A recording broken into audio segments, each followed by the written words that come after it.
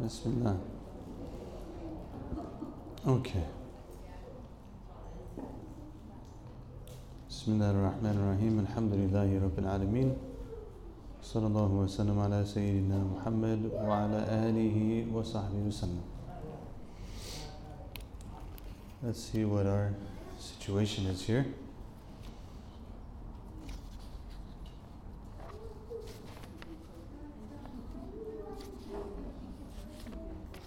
I was going to say maybe we'll finish today, but I don't think we will.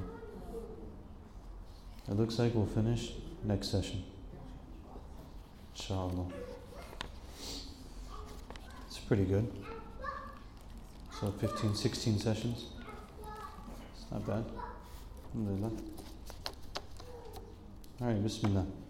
Allahumma salli wa sallim wa barik ala Sayyidina Muhammad wa ala alihi wa sahbihi wa sallam.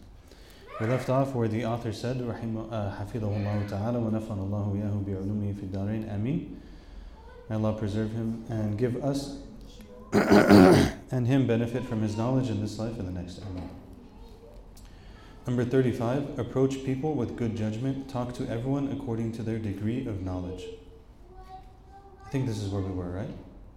Anyone remember? Farouk? Are you away? Huh? 32, 33, 34. Finished 34, I think. Yeah? Anyone? Anyone else? No? We didn't finish it? We weren't here. 34 was forgive even if you are able to punish. Choose forgiveness rather than scolding and punishing. We did the heart of the person who is punished and scolded narrows and he finds it very difficult to accept his mistake. Yeah, we did that. Alright, so we're on 35. Before I begin, just, it's raining. Alhamdulillah that we have homes and we have shelter. And it just makes me think from the bottom of my heart, La'natullahi ala dhalimeen. May Allah's curse be on the oppressors. May the curse and punishment of Allah subhanahu wa ta'ala be on the oppressors. And may Allah give victory and aid and support to our brothers and sisters in Gaza. Allahumma ameen. So 35. Approach people with good judgment. Talk to everyone according to their degree of knowledge. The life of our beloved Prophet ﷺ is full of instances where he talked to children, Bedouins from the desert, and scholars and philosophers who were formerly Magian, Jewish, or Christian. What is striking in his approach is that he would adapt his speech to the level of his correspondent. This way, he made sure that his message was received in the most beautiful and adequate manner. This is a very difficult thing to do. One of the things when you read the life of the Prophet ﷺ and you see this, it's important that we remind ourselves that this is a very difficult thing to do.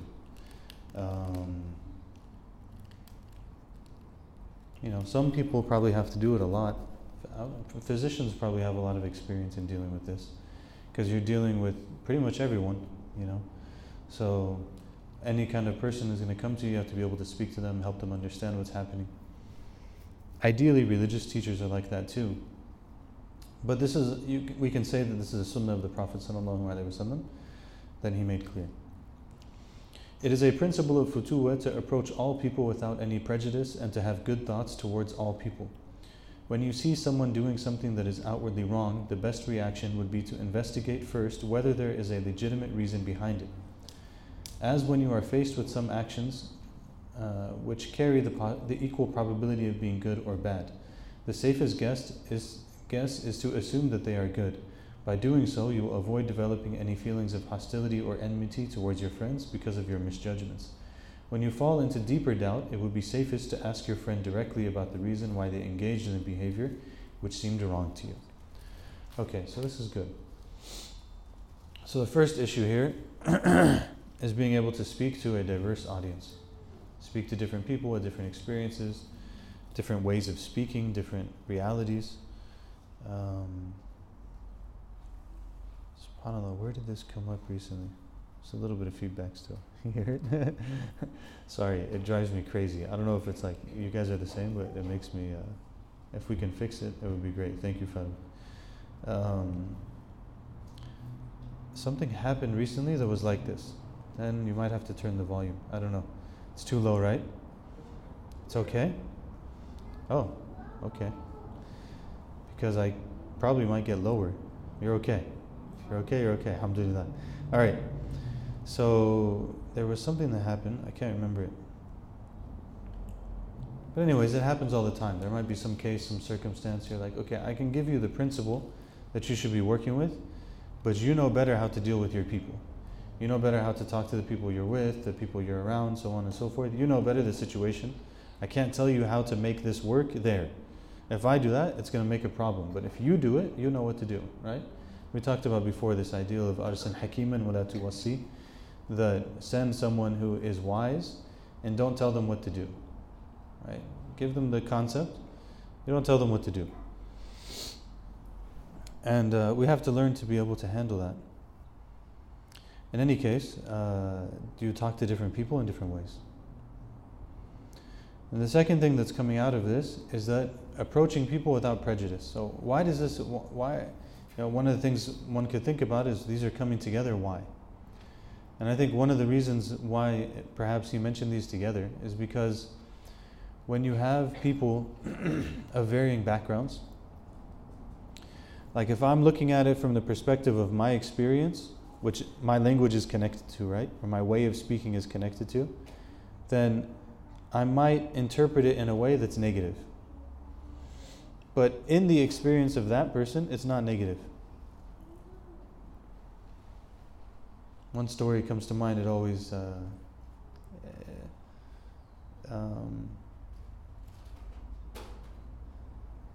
have to be careful with this story. I think sometimes for Americans it's hard to step out of the confines of our experience sometimes. Maybe I'll start with a different story and then it will lead into it. There's a lot of the mashayikh, when we would see them in Egypt, a lot of the shuyukh in Egypt, when they teach, they're very harsh. It's almost like part of the culture of teaching, you know.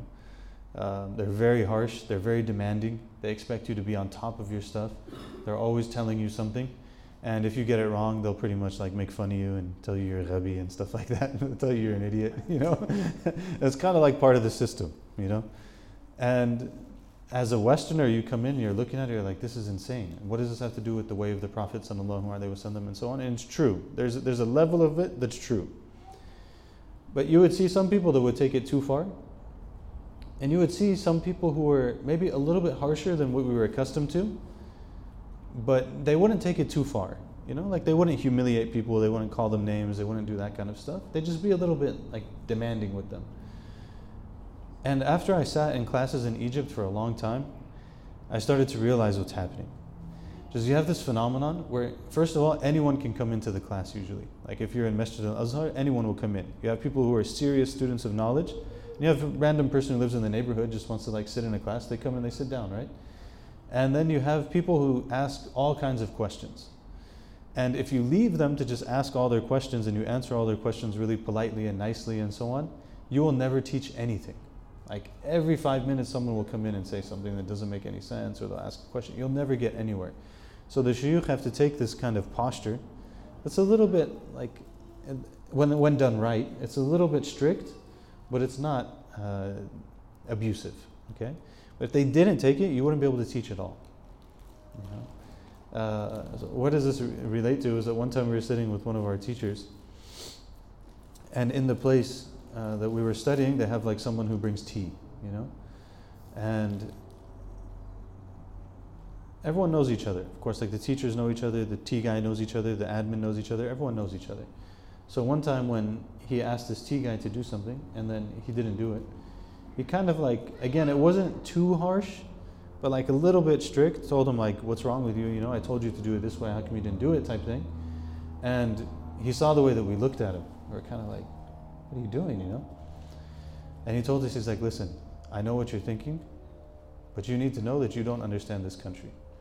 You don't know the way that we work, we don't know the way that we function, you don't know how we interact with each other, and I do. So I know you don't understand this, but I know what I'm doing, you know? My point is that, what was the whole point in this? Is that if we don't understand that different people have different experiences, not only how we speak to them, but also how we interpret something might be wrong. We might look at it and be like, oh, this person is being rude, this person's bad-mannered, this person is this person is that, so on and so forth. But it's not actually. Because there is a space, there is a little bit of gray area. Like there is a line where it does become bad manners. And there is a line where it might be bad manners from my particular cultural experience and perspective. And there may be a line where that same thing is not bad manners for someone else in their cultural experience and in reality. You understand what I'm saying? It's a little bit messy, I understand. So he's bringing this now into relationships. So now it's teaching us to embrace this grayness. I think this is sometimes for us as a people, this is a challenging issue. We make everything into black and white stuff, and there's no gray. Some things truly are black and white. Like we have 5 daily prayers, alhamdulillah, and we do have zakat, and oppression is a major sin, and you shouldn't steal stuff from people. People should have good character. Allah is God. There are some things that are very black and white. There are some things, in concept they're black and white, but in reality they can be a little bit different. Like even when we say you should be justice. Okay, justice is, as a concept, it's black and white. There should be justice. What that means gets a little bit complicated. What's unjust, what's not unjust, what's right, what's not right, it gets a little bit difficult to know. Now when we're dealing with our friends and people who we love and we hold dear, we may sometimes see things from them that we don't really understand. Okay? And what he's saying here is that when you see someone doing something that is outwardly wrong, the best reaction would be to investigate first whether there's a legitimate reason behind it. Okay? So it looks wrong, but is there a reason for it?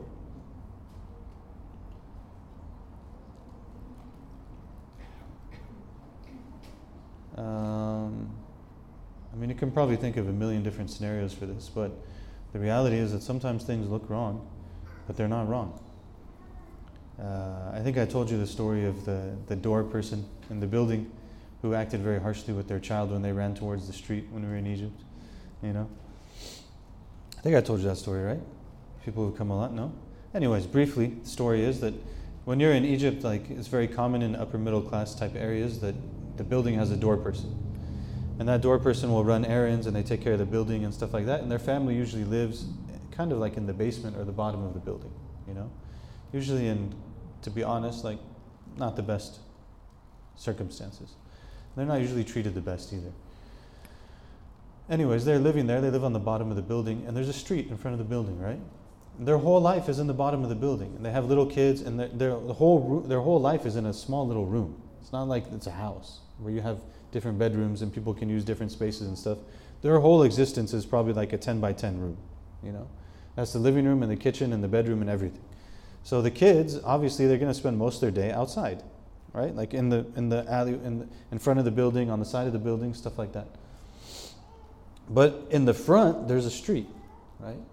So if you have a small child, they have to understand with the utmost clarity from a very early age that you cannot run into the street, right? This is extremely important. And you, as the person whose job it is to take care of the building, you're not going to be there a lot of the times, Like if someone comes down, they say, can you go get some vegetables for me? You go and get the vegetables. It might take you 5 minutes, but you're going to go get the vegetables, you come back. You're going to go get this for me, go get this. So you're not always there to be watching. And maybe like you have 3 kids, right? So you're not watching the kids, and the wife is with one of the kids, because there's always like multiple kids, different ages, right? And the other ones are outside. Like they have to understand, I cannot run into the street. So what happened was that one day I was there, and one of the small kids took off, just like, kids. Somehow they always find the one place they shouldn't be, right? It's like, subhanAllah. He had all this space, and you chose right there, So the kid takes off to the street. At the last second, I think it was the mom, saw that the kid was getting close to the street. She ran after the kid and grabbed him at the last second, started spanking him like really hard. At the last second, she caught him and she gave him this spanking, And from my perspective, also I didn't grow up in, I know that our families are diverse. I didn't grow up with this kind of parenting. So for me, it was a little bit shocking, to see it. So I saw it and I was like, and at first, my first response was like, I didn't like it, I wouldn't say that it was abusive, okay? She gave him like a good spanking, but it wasn't like, she didn't like lay him on the ground and just, it was like she gave him a good spanking, it was done. And then I sat for a while, I sat and I thought about it. I was like, you know what? I understand. Like she needs that child to understand that he cannot run into the street. She won't always be able to watch him. He has to understand this, right? You can agree, you can disagree. My point is that if I looked at that and I was like, it doesn't look right. But you can find some way to interpret it. Maybe someone is like they're yelling at someone. And you're like, oh my God, why are they yelling at this person? Maybe you didn't see what happened like 5 minutes earlier, and there was a reason why they had to take this position with this person, SubhanAllah. So stuff is like that. That's number one. Number two is, you're faced with a possibility, it could be equally good and bad. So the safer way, obviously, is to assume that there's a good interpretation to it. He says, by doing so, you avoid developing any feelings of hostility or an enmity towards your friends because of your misjudgments. I don't know about you, but if you don't feel like this happens to you in your life, what I would encourage us to do is to try to pay attention to it more. Because I think it's very likely that either you're a really good person, like mashallah, or we don't even realize when we're doing it. There's something that happened, SubhanAllah, I was thinking about this just this week. There's something that happened, SubhanAllah. But there was something that happened. Like the immediate interpretation was that it was bad or it was wrong or something, And then it turned out, with a little bit of explanation, that it wasn't at all. Like what the person did was totally acceptable and it was right. But what happens if we're not on guard about this is that we start to have these negative feelings towards other people. We start to build this hostility, this judgment in our hearts, and our hearts start to turn away from the people. Now, one of the challenging things here also is this is like stage one, what I just described. Stage two would be, people do things and you don't agree with them, and you don't think they're right, and you don't think it's the right way, and you don't think it's the best way. And you simultaneously hold that position while protecting the heart from thinking negatively about the other person. That one's much harder, right? And this has come up many times here before. The statement of Shaykh Abdul Qadir Jilani radiallahu ta'ala anhu, that he said, أَيْدِينَا تُقِيمَ الْحَدْ وَقُلُوبَنَا تُرَاعِيَ الْوَدْ, that our hands, they carry out the punishment, and our hearts maintain the love. He's like, the heart didn't change how they feel about the person, and yet this thing is wrong. That one's really tough. And I think this is one of the ones sometimes in community life that is really challenging. Because it's like, yes, I know you, and I love you, and you came to the hospital when my child was sick, and you married my cousin, and I grew up with you, and you did so many things right, and this thing that you did is still wrong. And how to get through that as a people is very difficult, subhanAllah. But it's very important to do.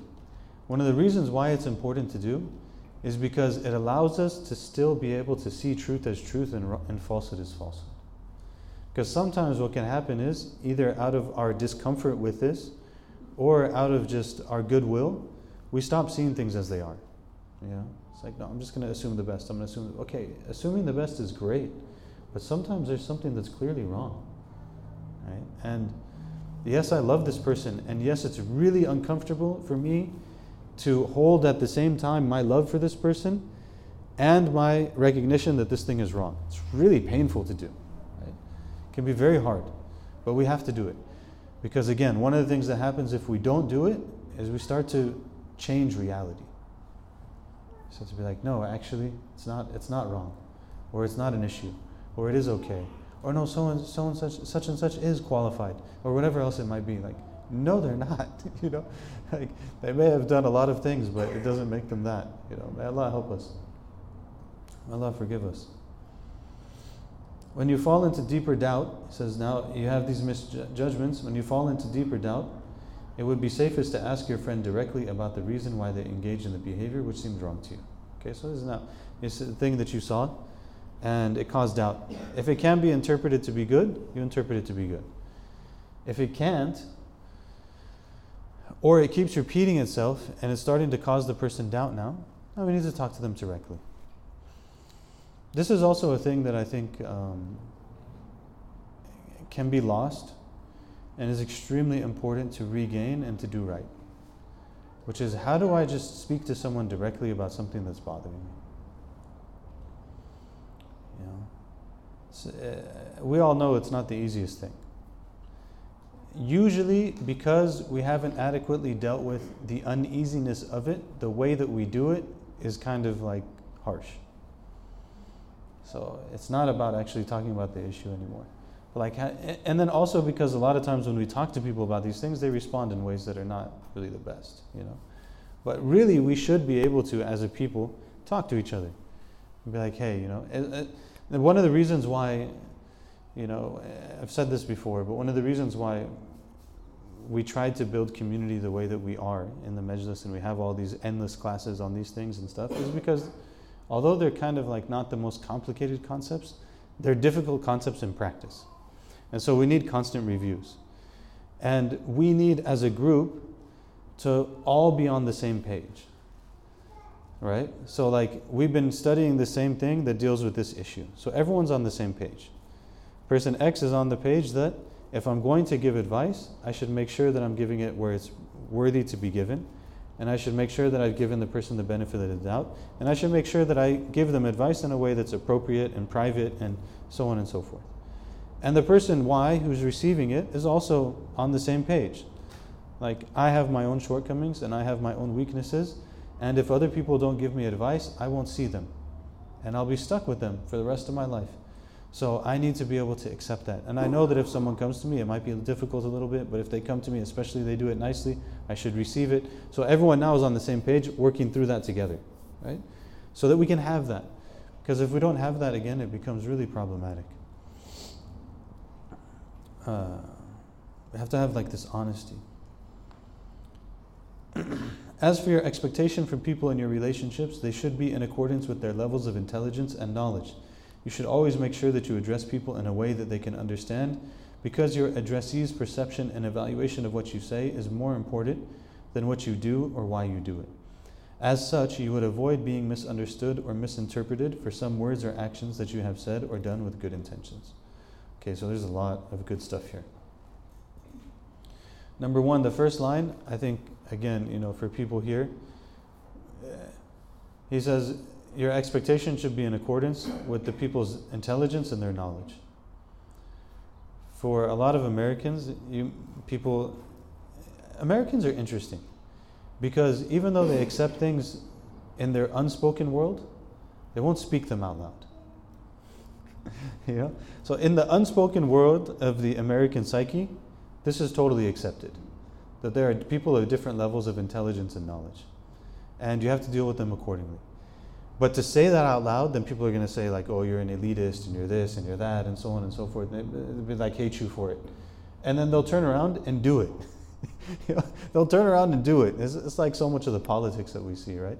Oh, everyone is equal. Are they really equal? Do you really feel that? No, you don't, because you made African Americans 3/5 of a person when you made this country, right? And people were enslaved and all of these different things. Women didn't have the right to vote until what time? It's crazy actually when you think about it. So did you really think it? No, you didn't think it. But we'll express a certain thing and the inside is something else. The reality is this, that there are people with different levels of learning and knowledge in the world. And they're different. And you have to talk to them in a way, not out of discriminating against them, out of actually caring for them. I want to speak with this person in a way that they can understand, in a way that works for them, in a way that makes sense to them, in a way that they're not going to, and this is one of the big problems of the social media thing, right? You take the clip. Actually, when we started the Majlis, we didn't put anything online. It was only when very few things were online. Then COVID happened and we started recording everything, putting it online and stuff. Alhamdulillah, up to today, we don't get very many people who watch our things, and it makes me really happy. Yeah. Because I only want people to watch it if they're regularly watching it. I don't want some random person to just jump in and watch a clip and then leave. Come, watch every week so that you can understand actually what I'm saying in the context of other things that are being said. This doesn't get misunderstood. It doesn't get... And for me, like, I'd rather speak to the people who are right in front of me than have to worry about how is this going to be understood if some person in some other place picks it up, and it's like too difficult to do. But the people in front of you, you understand them and they understand you, and everyone has some level of relationship, right? Anyways, there's different levels of intelligence and knowledge. Always make sure that you address people in a way that can be understood, because their perception and evaluation is more important than what you did or why you did it. So in community organizing circles, they'll, what do they say? They say your intent and your impact. Impact in, is it impact? Impact and intent. Like, okay, so well, I didn't mean that. So, well, I'm not asking you to think only about what your intent was. I'm asking you to think about what your impact was. Like, okay, that's what you intended, that's what you thought, that's what you were trying to do, but it wasn't understood that way, right? This is one of the reasons why culture is so important, and why our community has such a big issue with this, because we have like a million different cultures in the same space, right? And so it's not being understood that way. Okay, so how do we adjust it, right? Because what they understand is more important than what you did or why you did it. As such, you should avoid being misunderstood and misinterpreted for some words or actions that you have said or done with good intentions. So you try to avoid that misunderstanding. MashaAllah. It's nice point. I feel like this is a good text. I'm happy with this text. I hope you guys are too. There's another one I was telling, because there's another book on Futuwwah by Imam Dawood Walid. I think it's a good book, but it's a totally different book in many ways. Like, he'll take very general concepts in Islam, like honesty and courage and stuff like that, and he'll give you the definition, give you verses from the Quran, hadith, and statements from the righteous people about that thing. It's very good, alhamdulillah. But I feel like this book does something different. Like, it kind of digs a little bit deeper, and it kind of parses things a little bit more than the general concept. So I hope that, may Allah help us to benefit from it. Number 36, prefer the comfort of your friends over yours.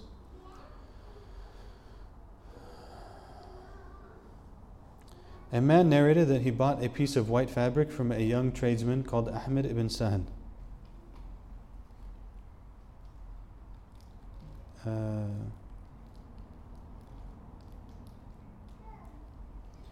Ahmed ibn Sahan. And the latter only took the capital sum. Let me go back. A man narrated that he bought a piece of white fabric from a young tradesman called Ahmed ibn Sahan, and the latter only took the capital sum. So the man asked him, "Don't you take any profit?" He said, "I do not take profit, because it is not a part of the Futuwwah ethics to make gains out of the transactions with friends."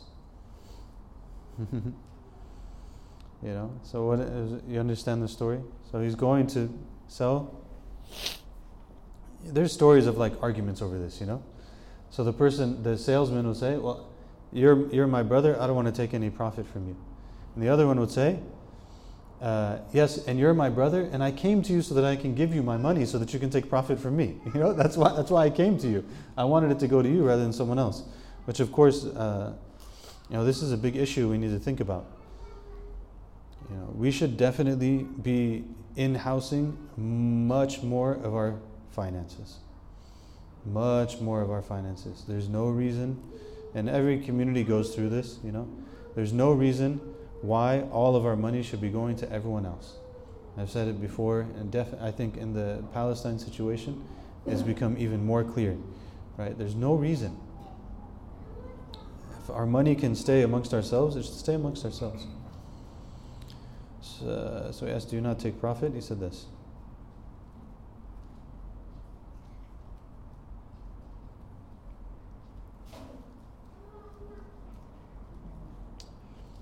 Like, theoretically, if someone had the know-how and the ability to run a business, and they could run it, and they didn't make any profit, but they could still run it, that'd be a great thing. I'm not saying they shouldn't make profit. I'm just saying, maybe they have like 10 restaurants, right? And one of the restaurants, they just run it. In this restaurant, there's no intention to make profit. You just run it the way that it is. It's still a good thing, right? Like, money is circulating in the economy. Some people have jobs that wouldn't have had jobs otherwise. It's still a good thing. You provided jobs for people. It's huge. Okay, I didn't make any money off it, but 5 people took care of their family. This is a big thing. So subhanAllah. As I liked actually one of the things, I was in a, maybe I shouldn't say where it was, but I was in a community fundraising event very recently, and one of the things that was said was that this community organization is the biggest community organization employer of Muslims in the region. I was like, that's actually a really good point, subhanAllah, Like if you have a community organization that can hire 5 people, 10 people, 15 people, that's great. MashaAllah, 20 people, 30 people. Alhamdulillah. The sum of all Futuwwah principles forms what we call the law of friendship. Our ancestors called it Huquq al-Ukhuwah. That is the law of brotherhood. In Islam, all Muslims are considered brothers in religion, and all people are considered brothers in humanity because they are all descendants of Adam alayhi salam. There are 3 main degrees of friendship or brotherhood. Number 1, putting your friend and his needs before yourself. Number 2, keeping yourself on the same level as your friend. And number 3, putting yourself and your needs before your friends. Okay? So, it's pretty clear. The first level is the level of the prophets, the saints, the people of Futuwwah. Putting your friend's needs before your own needs is called ithar. Ithar. Ithar is an important word in Islamic lexicon. Ithar means you put the other person's needs ahead of your own. A friendship based on ithar is one in which people fulfill the needs of their friends before their own needs, show patience to any hardships that they face while safeguarding their friends' comfort, and make concessions or completely give up on their rights for their fellow friends. However, they are meticulous about fulfilling their rights to them in the best way possible. While doing so, they do not fall into the trap of reciprocity by expecting the same behavior in return. In other words, a feta follows the examples of prophets and saints and abides by the highest rules of friendship for the sake of Allah subhanahu wa ta'ala without expecting their friends to do the same in return. So they interact in this way and they're not expecting the same. Commonly what people will say when they think about this is, well, isn't that going to lead to this and this and this and this and this and this? All kinds of abuse and injustice and inadequacy and so on and so forth. Isn't it going to lead to all of these things? Not necessarily. Okay? Not necessarily.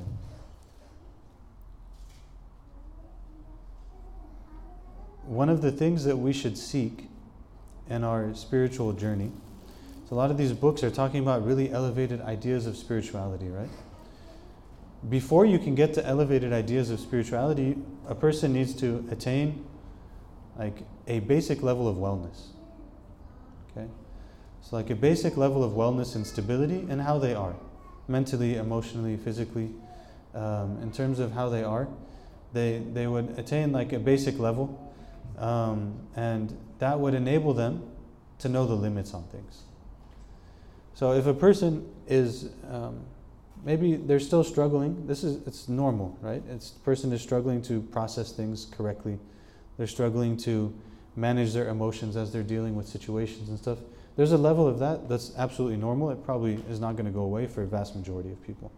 And there's a level of that actually leads to significant disruption in the person's life. Okay? And if I'm like that, right? Ma ubarri'u nafsi. If I'm like that, then I should recognize okay, I'm having a challenge interpreting things correctly. I realize this. I interpreted this thing this way, and it wasn't really right. And I've been doing that a lot. I need to stop and pause and do better with interpreting things. Or my emotions got a little bit out of hand on that one, and that's been happening. And I don't really feel I know I'm supposed to have emotions, but I also know that I'm supposed to be able to, have some control over them. And I need to figure this out. Okay, this is my base level. I'm not worried about other things at this point. I need to get to a base level of wellness. Because what happens a lot of times is that people hear things and they put them in totally the wrong place. And this is why, again, we've talked about many times, the idea is not only to learn. And it's the reason why I complicate things all the time in the way that I'm explaining things. Because the idea is not to learn something. The idea is to learn something and attain within ourselves the capacity to put it in the right place. Because our community is filled with challenges of people learning things and then putting them in totally the wrong place. And you're like, wait a second, that's not what was meant by that. This didn't mean destroy your whole family and all of your relationships and your community and like your friendships and just throw it all out the window because like there's only Allah subhanahu wa ta'ala, you know? And you know, it's not always that we get to do exactly things, even if we feel a certain way. When we put things, they're not always I don't know. I was talking to my son the other day. He's playing video games, you know. For the record, he plays Nintendo games. By Nintendo, I mean NES. Like those are the video games I allow him to play. We have a little retro NES machine. We have the old games from my childhood. He's allowed to play those. You know, with limits. This video game thing is dangerous. SubhanAllah, like you can see people's brains are being really destroyed. And even with him, I'm thinking about doing something about it. But anyways, he was playing video games and he wanted me to play with him, you know. There's always some level that he needs me to beat or whatever. Because it's Nintendo. Nintendo was like, there's no way out. If you guys remember that, it was like the simplest game and it's impossible to beat. You know, like the first level, you're like, okay, great. By the time you get to level 6, you'll play level 6 for like 10 years. You'll never beat it, you know. So he comes, he's like, can you help me with this, that? I told him, like, Ismail, I need you to understand something. Like, Ismail, can I best listen? And he's like, okay, what's going to happen? You know, what is he about to say? I'm like, I need you to understand. I lived a life of complete stupidity. I did whatever I felt like, whenever I wanted. I played thousands of hours of basketball. I listened to huge quantities of garbage music that took over my brain and my heart. I did this and this and this. I didn't treat my parents properly. I did all kinds of things, you know? I said, and he's like looking at me, he's like, okay. And I'm like, and then I found Islam. And I found all these stories of these righteous people and these beautiful people and these wonderful people. And all I wanted from my life was to be able to do those things. And you keep bothering me and asking me to play these video games. I'm not saying you should do this, right? I'm telling you, this is my personal. And then I was like, and I want to play video games with you every now and then. But I don't want to play video games with you all day. I don't want to play with you all morning. I want to do other things. Like there is more to life than staring at this screen right now. And I know that you don't understand that. And I get that. So I'm not going to be like crazy harsh on you about it. So go ahead, play your game. And when I'm done doing what I'm doing right now, I'm not coming right now, you know. I have this thing, I need to finish it. When I finish it, I'm going to come and I'm going to play with you. But don't ask me again. wait until I'm going to come. So alhamdulillah, he was like, okay, fine. He understood. And I finished whatever I was finishing, and then I came and beat the level, and then we moved on, you know. But it's like, why am I saying this? Because I don't feel that that was too much, right? I feel that if I told him, like, I'm never going to play with you, you can't have these video games in the house, you can't have a TV at all, if you can't do this and this and this and this, because I don't want us to live like that, maybe it would have been too much. If he's at a point where he can understand it, fine. If I can build it in a way, fine. You know, if you can get away with it, fine. But if you can't, you can't. You know. So my point is, like, we have to be able to think about things, use our mind, use our hearts, have sound judgment, and be like, okay, maybe that's not what's meant by this. Maybe it's not meant that like I have to take it to this level. You know. Abu Bakr as-Siddiq, he came and he gave away. Sayyidina Umar, you think about the story? Did you ever think about the story when Sayyidina Abu Bakr radiallahu anhu? Think about it. The Prophet ﷺ asked for the donations, right? I think they were going to jihad. And Abu Bakr came, he gave everything he had. And Umar had given half. All right, Umar came and he gave half. He's excited. He thinks he's going to win this day. He gives half of everything that he has to the Prophet ﷺ. Right? And he tells him, Ya Rasulullah, like today, basically, like did I beat Abu Bakr today? And the Prophet ﷺ is like, yeah, Abu Bakr came, he gave everything. He gave everything he had. What did Umar do? Did he give the rest of his stuff? You catch it? He didn't say, oh no, I should have beat him, I'm going to give everything now. It was like, yeah, that's Abu Bakr, and this is me. Right? So even this piece of knowledge, like he could have taken that piece of knowledge and gave away everything that he had. It wouldn't have been the right way to do it. You understand the point that I'm trying to make? Like, we have to learn these things. We have to put them in their place.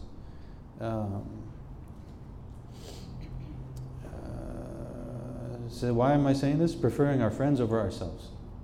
Okay.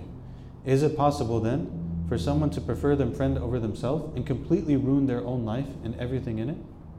Yes, it's possible. Absolutely, 100% it's possible. And they would do it thinking that they did something righteous. But I did this for the sake of my friend and for the sake of Allah. I ruined my family and my home, and I had to give up my house, and I don't have a job anymore, but he has a job now, It's probably not what we're talking about here, But is it possible that someone else can give up many things for the sake of their friend that they themselves need and still have other things in the right place? Yes, that's possible too. So we just need to figure out, how can this be done? And that is the character of the prophets. How did the Prophet ﷺ do it? Essentially, he had shelter that was extremely simple, that he could rely on. And he probably had some animals, or at least his neighbors had animals that he could for sure depend on. Like I've said this before, but I think about this. When we say like the hadith of the Prophet ﷺ, that in the home of the Prophet ﷺ, there was no fire that was lit for 3 months. All that they had was dates and water. Do you think that the only thing they were eating was dates and water? I don't think so. Right? I don't think so. I haven't read this somewhere, but I don't think that's all they were eating in 3 months. I think their neighbors probably had some goats, and they probably milked them some milk and brought them the milk. There's probably people who invited them over to eat and stuff like that. So the Prophet ﷺ, also part of community is that I can afford, in a sense, to give from things that I need, because I know that someone else is also going to give from things that they need. And when I give to this person who needs, someone else is going to give to me. So I might be like kind of hungry. I've been living off, I shouldn't say I. A person might be kind of hungry. They've been living off rice or something for a week. But they also get invited and they eat nice and well, and then they're okay. People are also lived off much simpler means than sometimes what we're accustomed to now. Number 37, compare yourself to those who are ahead of you in religious matters and with those who are below you in worldly matters. We need to finish next time. I took too long, so I need to just finish this one, inshallah. A virtuous person befriends virtuous people. The only criterion when choosing a friend is whether he is virtuous or not. Therefore, you have to be very careful when choosing your friends. If you befriend people who are more virtuous, pious, and have better morals than you, your morals will also become better by being influenced by them. How does this happen? The Prophet ﷺ, even in a hadith, he talked about the different character of the people who take care of sheep versus the people who take care of camels. The ones who take care of camels, their character is in khuyala. They have almost like an arrogance to them, right? Because you're taking care of camels all the time. It requires a certain character. The person who takes care of sheep, they have a sakina and waqar, he said sallallahu alayhi wasallam. They have a tranquility and ease to them. What the suhbah of the animal changed them. The suhbah, the company of the animal they were with, changed them. What about the people? The people the person is with, they're definitely going to change them. So he's saying that you keep the company of really righteous people, you yourself will be more righteous. That's all we're trying to do. I look at my life all the time. I'm like, subhanallah, there's no way I can be like these people. But at least if I'm with them, maybe a little bit will rub off on me. And maybe if I love them, when Allah rewards them and gives them their place in paradise, maybe I can join them. That's the summary of the whole thing, right? So just be around good people. One of the nice things about being around good people, they always see good. They see good in you, they see good in others, they have good things to say. You're like, subhanallah, you saw that? That's amazing. I didn't see that. That's mashallah. When you are with people who are more religious and who have reached a better morality than you, you will be able to see your shortcomings and improve yourself. Notice how he's talking about more religious. They have more morality and more virtuous. Not necessarily that they prayed more or something like that. The pinnacle of the whole thing is in the person's character. The pinnacle of the whole thing is in their character. How do they act? How do they treat people? How do they take care of the rights of others? In worldly matters, it is better to befriend people who are below you.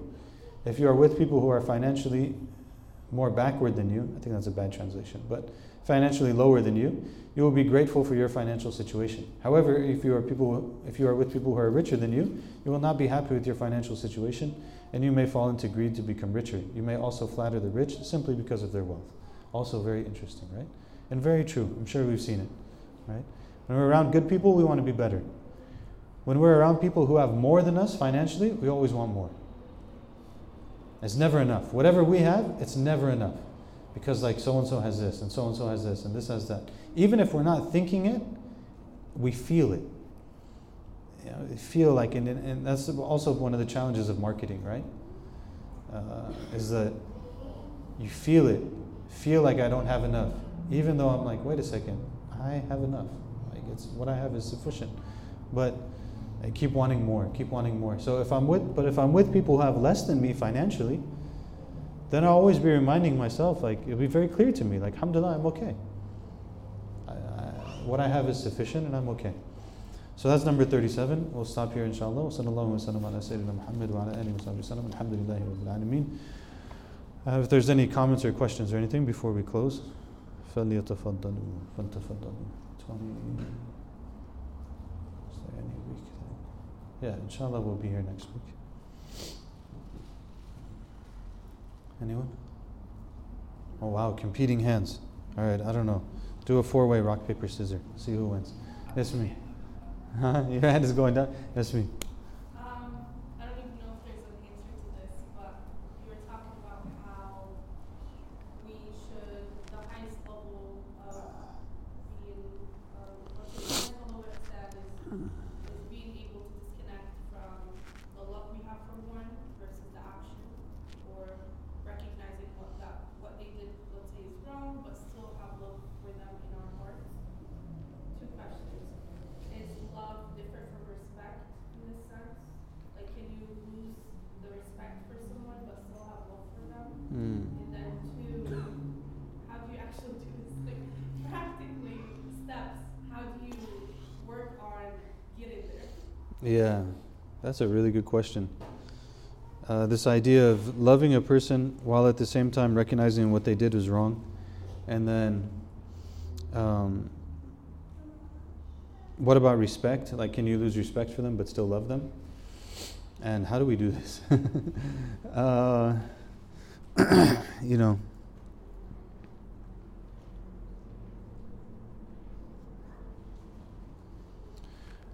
one thing I think is that when we have more attention to our own shortcomings, it often gives us a little bit more mercy with others. Even if we still understand it, maybe it takes the edge off it a little bit. Because I realize, okay, I also have a lot of mistakes. The second thing that comes to mind, yeah, these terms are tough. So like, whenever I get stuck on terms, I think about Arabic. All right. So when I think about respect, in Arabic, we usually use ihtiram, right? What is ihtiram actually? It comes from hurma, right? So the idea is that you're respecting the innate dignity of that person. Like they have a sanctity as a human being, right? It's not necessarily that I look up to them or anything else, but that I'm going to not infringe upon their humanity, right? As through this thing, and then you can still love them, right? In the sense of I love them because they're from Bani Adam, and because maybe they're even from the ummah of the Prophet sallallahu alaihi wasallam. You know, like they're still claiming an affiliation with the Prophet sallallahu alaihi wasallam. So out of love of him, I'll have some love for them. And in the end, they're still the children of Adam. Allah created them, you know, and I want good for them. And this thing that they're doing is really bad. Sometimes it's really bad.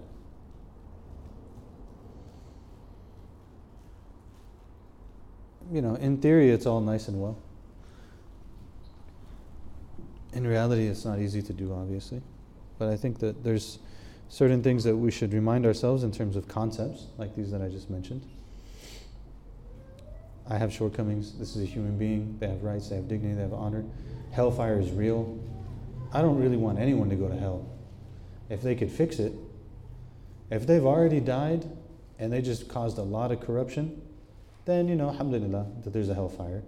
But if they've caused a lot of corruption and they could fix it in some sort of way, they could do some sort of good, they could, you know, may Allah bring their hearts back. Or may He, end them however He wants to end them and take them to hell. That's His choice, subhanahu. But usually I don't want that for them. And okay, so all of that being there, but I still have this in my heart. Usually the big thing is to make dua for them. And sometimes that dua has to be really long. The more long and detailed and involved that dua can be, probably means like the further we're going, the more we're digging and chipping out and trying to get things done. But these are generalities. It's hard to, as we always say, it's hard to say more than that in a general setting. Maybe someone has a case that's specific. Barakallahu feek. Who else? Taha. I have two questions. The first question is, and you can tell me what parts of this are wrong, but I feel like I've read somewhere that the Prophet when he was giving khutbah or at one point when he gave khutbah, he drew a picture in the sand or something to illustrate his point.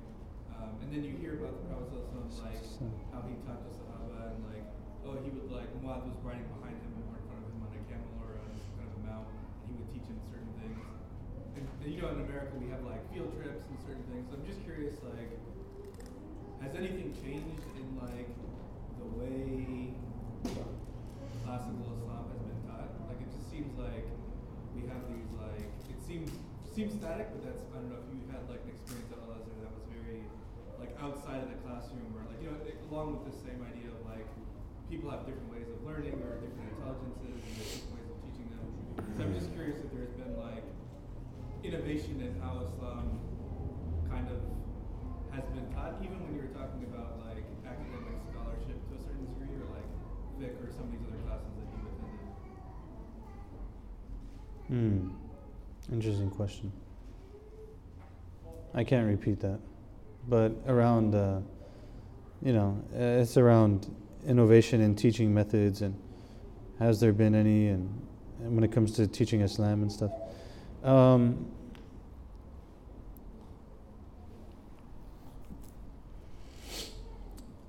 Here's the thing. Teaching happens at multiple levels, right?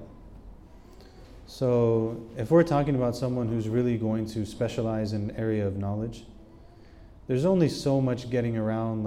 You pretty much just have to sit down and go through a huge quantity of material. You might come up with some different techniques and stuff like that, and people will do that. They might, whatever they do, But think about someone who goes to medical school, for example. You go to medical school, there's a huge amount of material you have to master. You can come up with okay, they made an interesting video, not an interesting video. In the end of the day, you're going to have to spend thousands of hours banging your head on a book or on some material trying to get it into your head. Now, how you operationalize that knowledge and the details of how it gets put in different places and stuff like that, that's another level. That's another layer, so to speak, I think. I think in some ways, some of our education in Islamic studies has actually gone backwards in a way that you probably don't expect me to say. I think that lower, let's say more basic levels of education, or maybe not basic, Islamic education for people who are not going to be scholars in Islam, I feel like it was a lot more natural. The old school way of doing it was a lot more natural. The way of the Prophet ﷺ was much more natural. There weren't really classes. There was the khutbah. The salat was longer than the khutbah. Right? And there would be times maybe when someone sits down and learns a hadith, or they learn a passage from the Quran, and they learn what it means. And then they live their life. Right? And they live their life, and the Prophet ﷺ lives amongst them. And he's constantly reminding them of certain things and pointing out certain things and teaching certain things as they live with him, sallallahu alaihi wasallam. And through that, they learn everything they need to learn. Because in a sense, the content that needs to be learned is actually very little, in a sense, if you're not specializing. If you're going to specialize, there's endless things to know, right? But if you're not specializing, the content is not actually that much. The challenge is learning how to live it and do it, right? And so I think that the Prophet ﷺ's educational model was a lot more being with the people. And I think that we don't have that. And if we even had people who were to do that, they would be called to task for doing that. So what do I mean? Okay? Let's say a community is hiring for an imam. And by imam, I don't necessarily mean person who leads salah only. Even the idea that they have to lead this many of number of salah and stuff is a little bit mukhtalifi. It's a little bit problematic. You're going to lead 12 salah and we're going to pay you this much. It's a little bit. But the idea is more like we're going to salary this person to live amongst us. So imagine they came, they gave Jummah. They were there in the masjid regularly, they led salat. Other times other people led salat. Other times there's people who also want to learn Quran, so they teach them Quran, they can lead salat, sometimes days. And then they go and they live their life. They visit this person in their store, this person wants to see them, this person invites them to their house, they go, this person wants to have tea, and they go and do that. And they spend their whole week like that. Weeks upon weeks they spend like that. Now what's going to happen in the end? Is the board in the community is going to complain. People from the community are going to come, they're going to say, we pay him to be the imam and he's not here for salat. And the board's going to come and they're going to say, we pay him to teach these classes and do this and this and this, and he hasn't been giving the lectures. He's not doing it. And everyone's going to complain. And in reality, that person probably actually changed the lives of more people than anything else. We don't have a system that does it. Even when it comes to Islamic studies for kids, like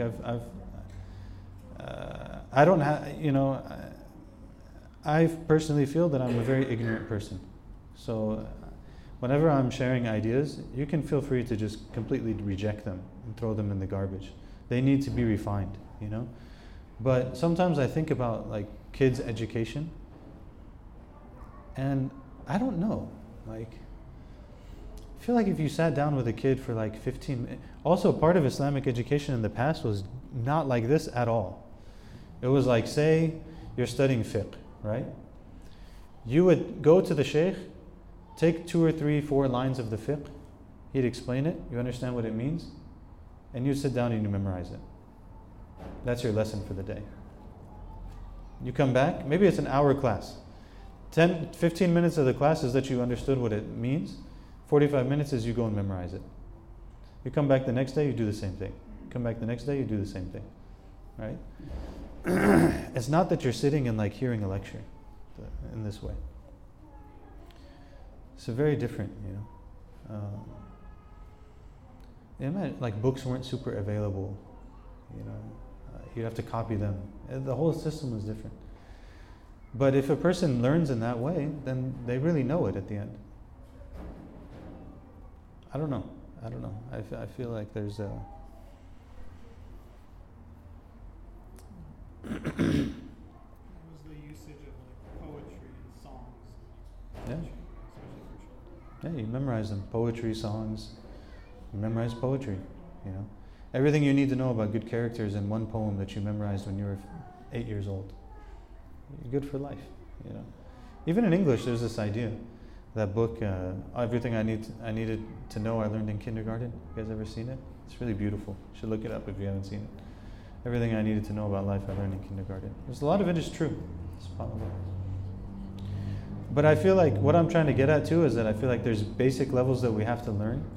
And then a lot of what we really need is more in suhbah than anything else. It's spent in conversation and discussion and living life together. Then everything becomes clear. And without that, people could listen to thousands, now, especially with the internet, you could listen to probably 1,000 hours of fiqh and not be a fiqhi. Because you just didn't understand how it works. And you're not going to understand how it works until you sit with someone who does it, Like you go to Dar al-Ifta in Egypt, the House of Fatwa in Egypt, and you learn things that you're not going to get like from the chapter on divorce, you know. But because they're dealing with the fiqh of divorce every single day, they understand. Like, okay, you do this thing, you do this thing. So it needs their apprenticeship. Our Islam as a whole needs apprenticeship for everyone at every level. I think that's where we've gotten worse. I think actually. But you had a second question. Yeah. I mean, maybe one Majlis class we just like hang out with you, I guess. But my second question is.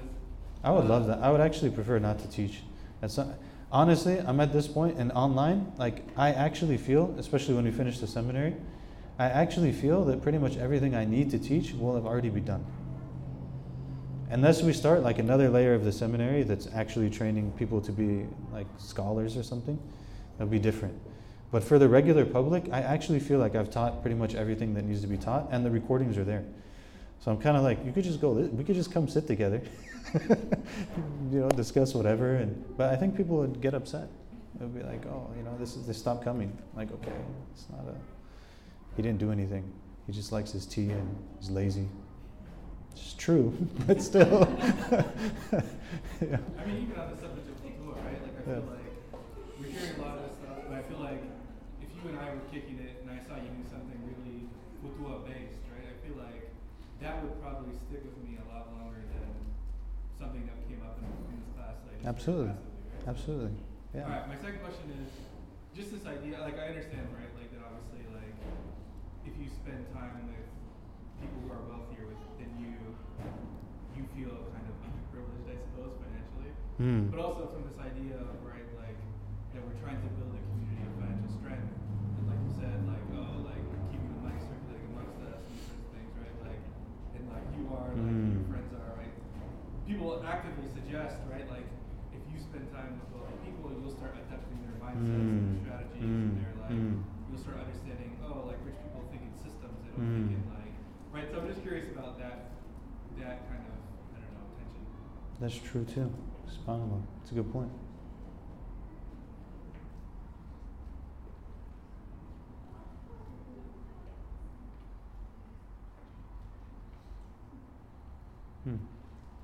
Yeah, I like that. I think we should do that too.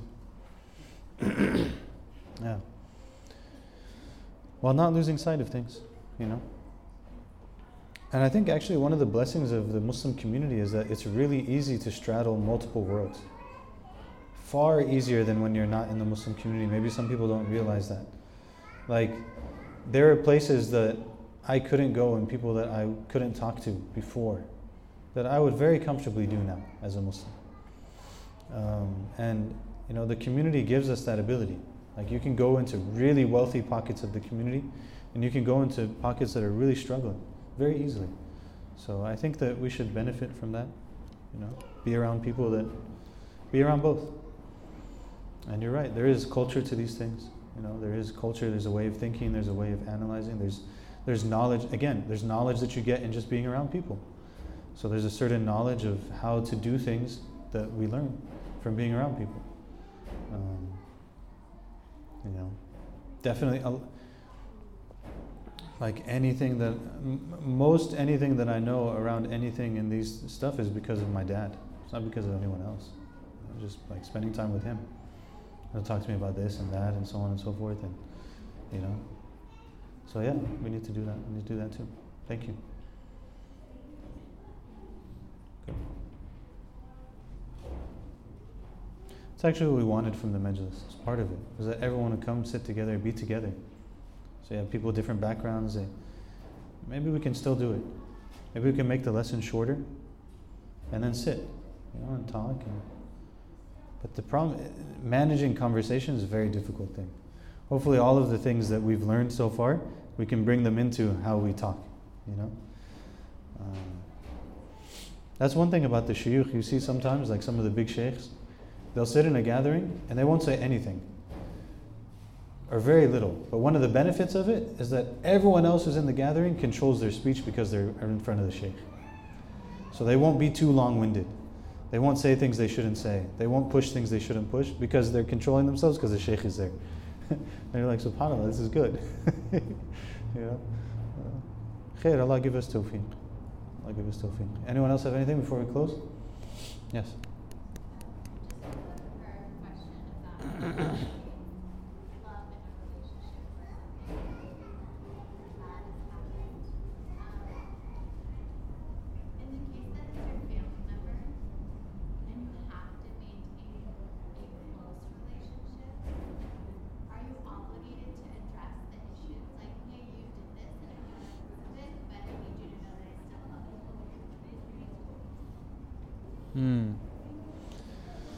So this love and conflict situation, what if it's a family member, they're very close to you? Are you obligated to tell them that they did this thing that's bothering you, that's wrong, that's so on?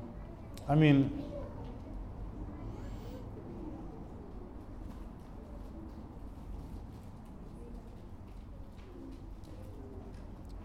in the end, we hold all of these concepts, the importance of giving advice, the importance of receiving advice, loving people, caring for people, all these kind of things.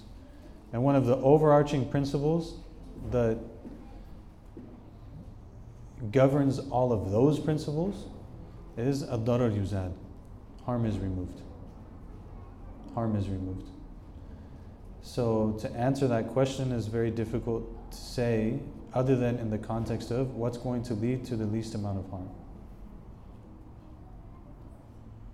So, okay, their family, we have this, we have that, we have this, okay, this is the personality, this is the situation, this is, okay. What's the,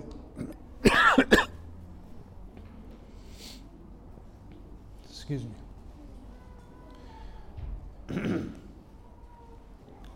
What is the response that's going to lead to? I'm actually not choked up. I'm just choking. Sometimes I do choke up, but I'm not right now. I'm just choking. What is the response that's going to lead to the least amount of harm? Please. Thank you. It's fine. It'll survive. Thank you. Oh, perfect bounce pass. Bounce pass. The bounce is supposed to be 2/3 the way before you and the person. So what's going to lead to the least harm? If me telling them is going to lead to less harm, then I should probably tell them. If it's going to lead to more harm, I probably can't tell them. And I think the reality is that if we think about our family lives and stuff, probably all of us can think about situations where we have relationships with people that we just really can't tell them. I'm just trying to control it as best as I can. And making dua that it alleviates itself somehow, because it's just not going anywhere. Yeah. Okay. Yes. Last one. We'll let you guys go. Yes. This one's a comment. When you were talking about the salt, rubbing off a little bit, getting a little bit from the sheep, it reminded me of this couplet which says ما لذة العيش إلا صحبة الفقراء السادات والأمراء فاصحبهم وتأدب في مجالسهم. Yeah. It's a beautiful poem. It starts with ما لذة العيش إلا صحبة الفقراء هم السلاطين والسادات والأمراء. That there's no joy in life like keeping the company of al-fuqara. And al-fuqara are those who are knowledgeable of their need of Allah. There's no joy in life like being in the company of these people. هم السلاطين والسادات والأمراء. They're the true sultans and the true sayyids and the true emirs. They're the true rulers. They're the actual kings and queens of this earth, are these people. Yeah. فاسحبهم وتأدب في مجالسهم وخلني حظك مهما قدموك وراء. So keep their company and have good manners in their company, and no matter how much they put you forward, leave your own desires behind. It's a beautiful poem. MashaAllah. I would say maybe one day we can study it, but I don't know that we will. Maybe. It's a little bit higher. Maybe one day, inshallah. سبحانك اللهم وبحمدك نشهد أن لا إله إلا أنت نستغفرك ونتوب إليك اللهم إنا نسألك الهدى والتقى والعفاف والغنى. اللهم استرنا بسترك الجميل. اللهم استرنا بسترك الجميل. اللهم إنا نسألك العفو والعافية والمعافاة الدائمة في الدين والدنيا والآخرة. ربنا آتنا في الدنيا حسنة وفي الآخرة حسنة وقنا عذاب النار. ربنا لا تزغ قلوبنا بعد إذ هديتنا وهب لنا من لدنك رحمة إنك أنت الوهاب. ربنا آتنا من لدنك رحمة وهيئ لنا من أمرنا رشدا. نصر من الله وفتح قريب وبشر المؤمنين. اللهم أرنا الحق حقا وارزقنا اتباعه وأرنا الباطل باطلا وارزقنا اجتنابه. اللهم ارزقنا حسن الخاتمة. اللهم أعنا على ذكرك وشكرك وحسن عبادتك. يا عالم السر منا لا تهتك الستر عنا وعافنا واعف عنا وكن لنا حيث كنا. اللهم انقذ قلوبنا لك ونبهنا من الغفلة عنك. اللهم اجعل آخر كلامنا لا إله إلا الله محمد رسول الله صلى الله عليه وسلم. إن الله وملائكته يصلون على النبي يا أيها الذين آمنوا صلوا عليه وسلموا تسليما. اللهم صل وسلم وبارك على سيدنا محمد وعلى آله عدد كمال الله وكما يليق بكماله. سبحان ربك رب العزة عما يصفون وسلام على المرسلين والحمد لله رب العالمين. بارك الله فيكم. Allah accept from all of you and us.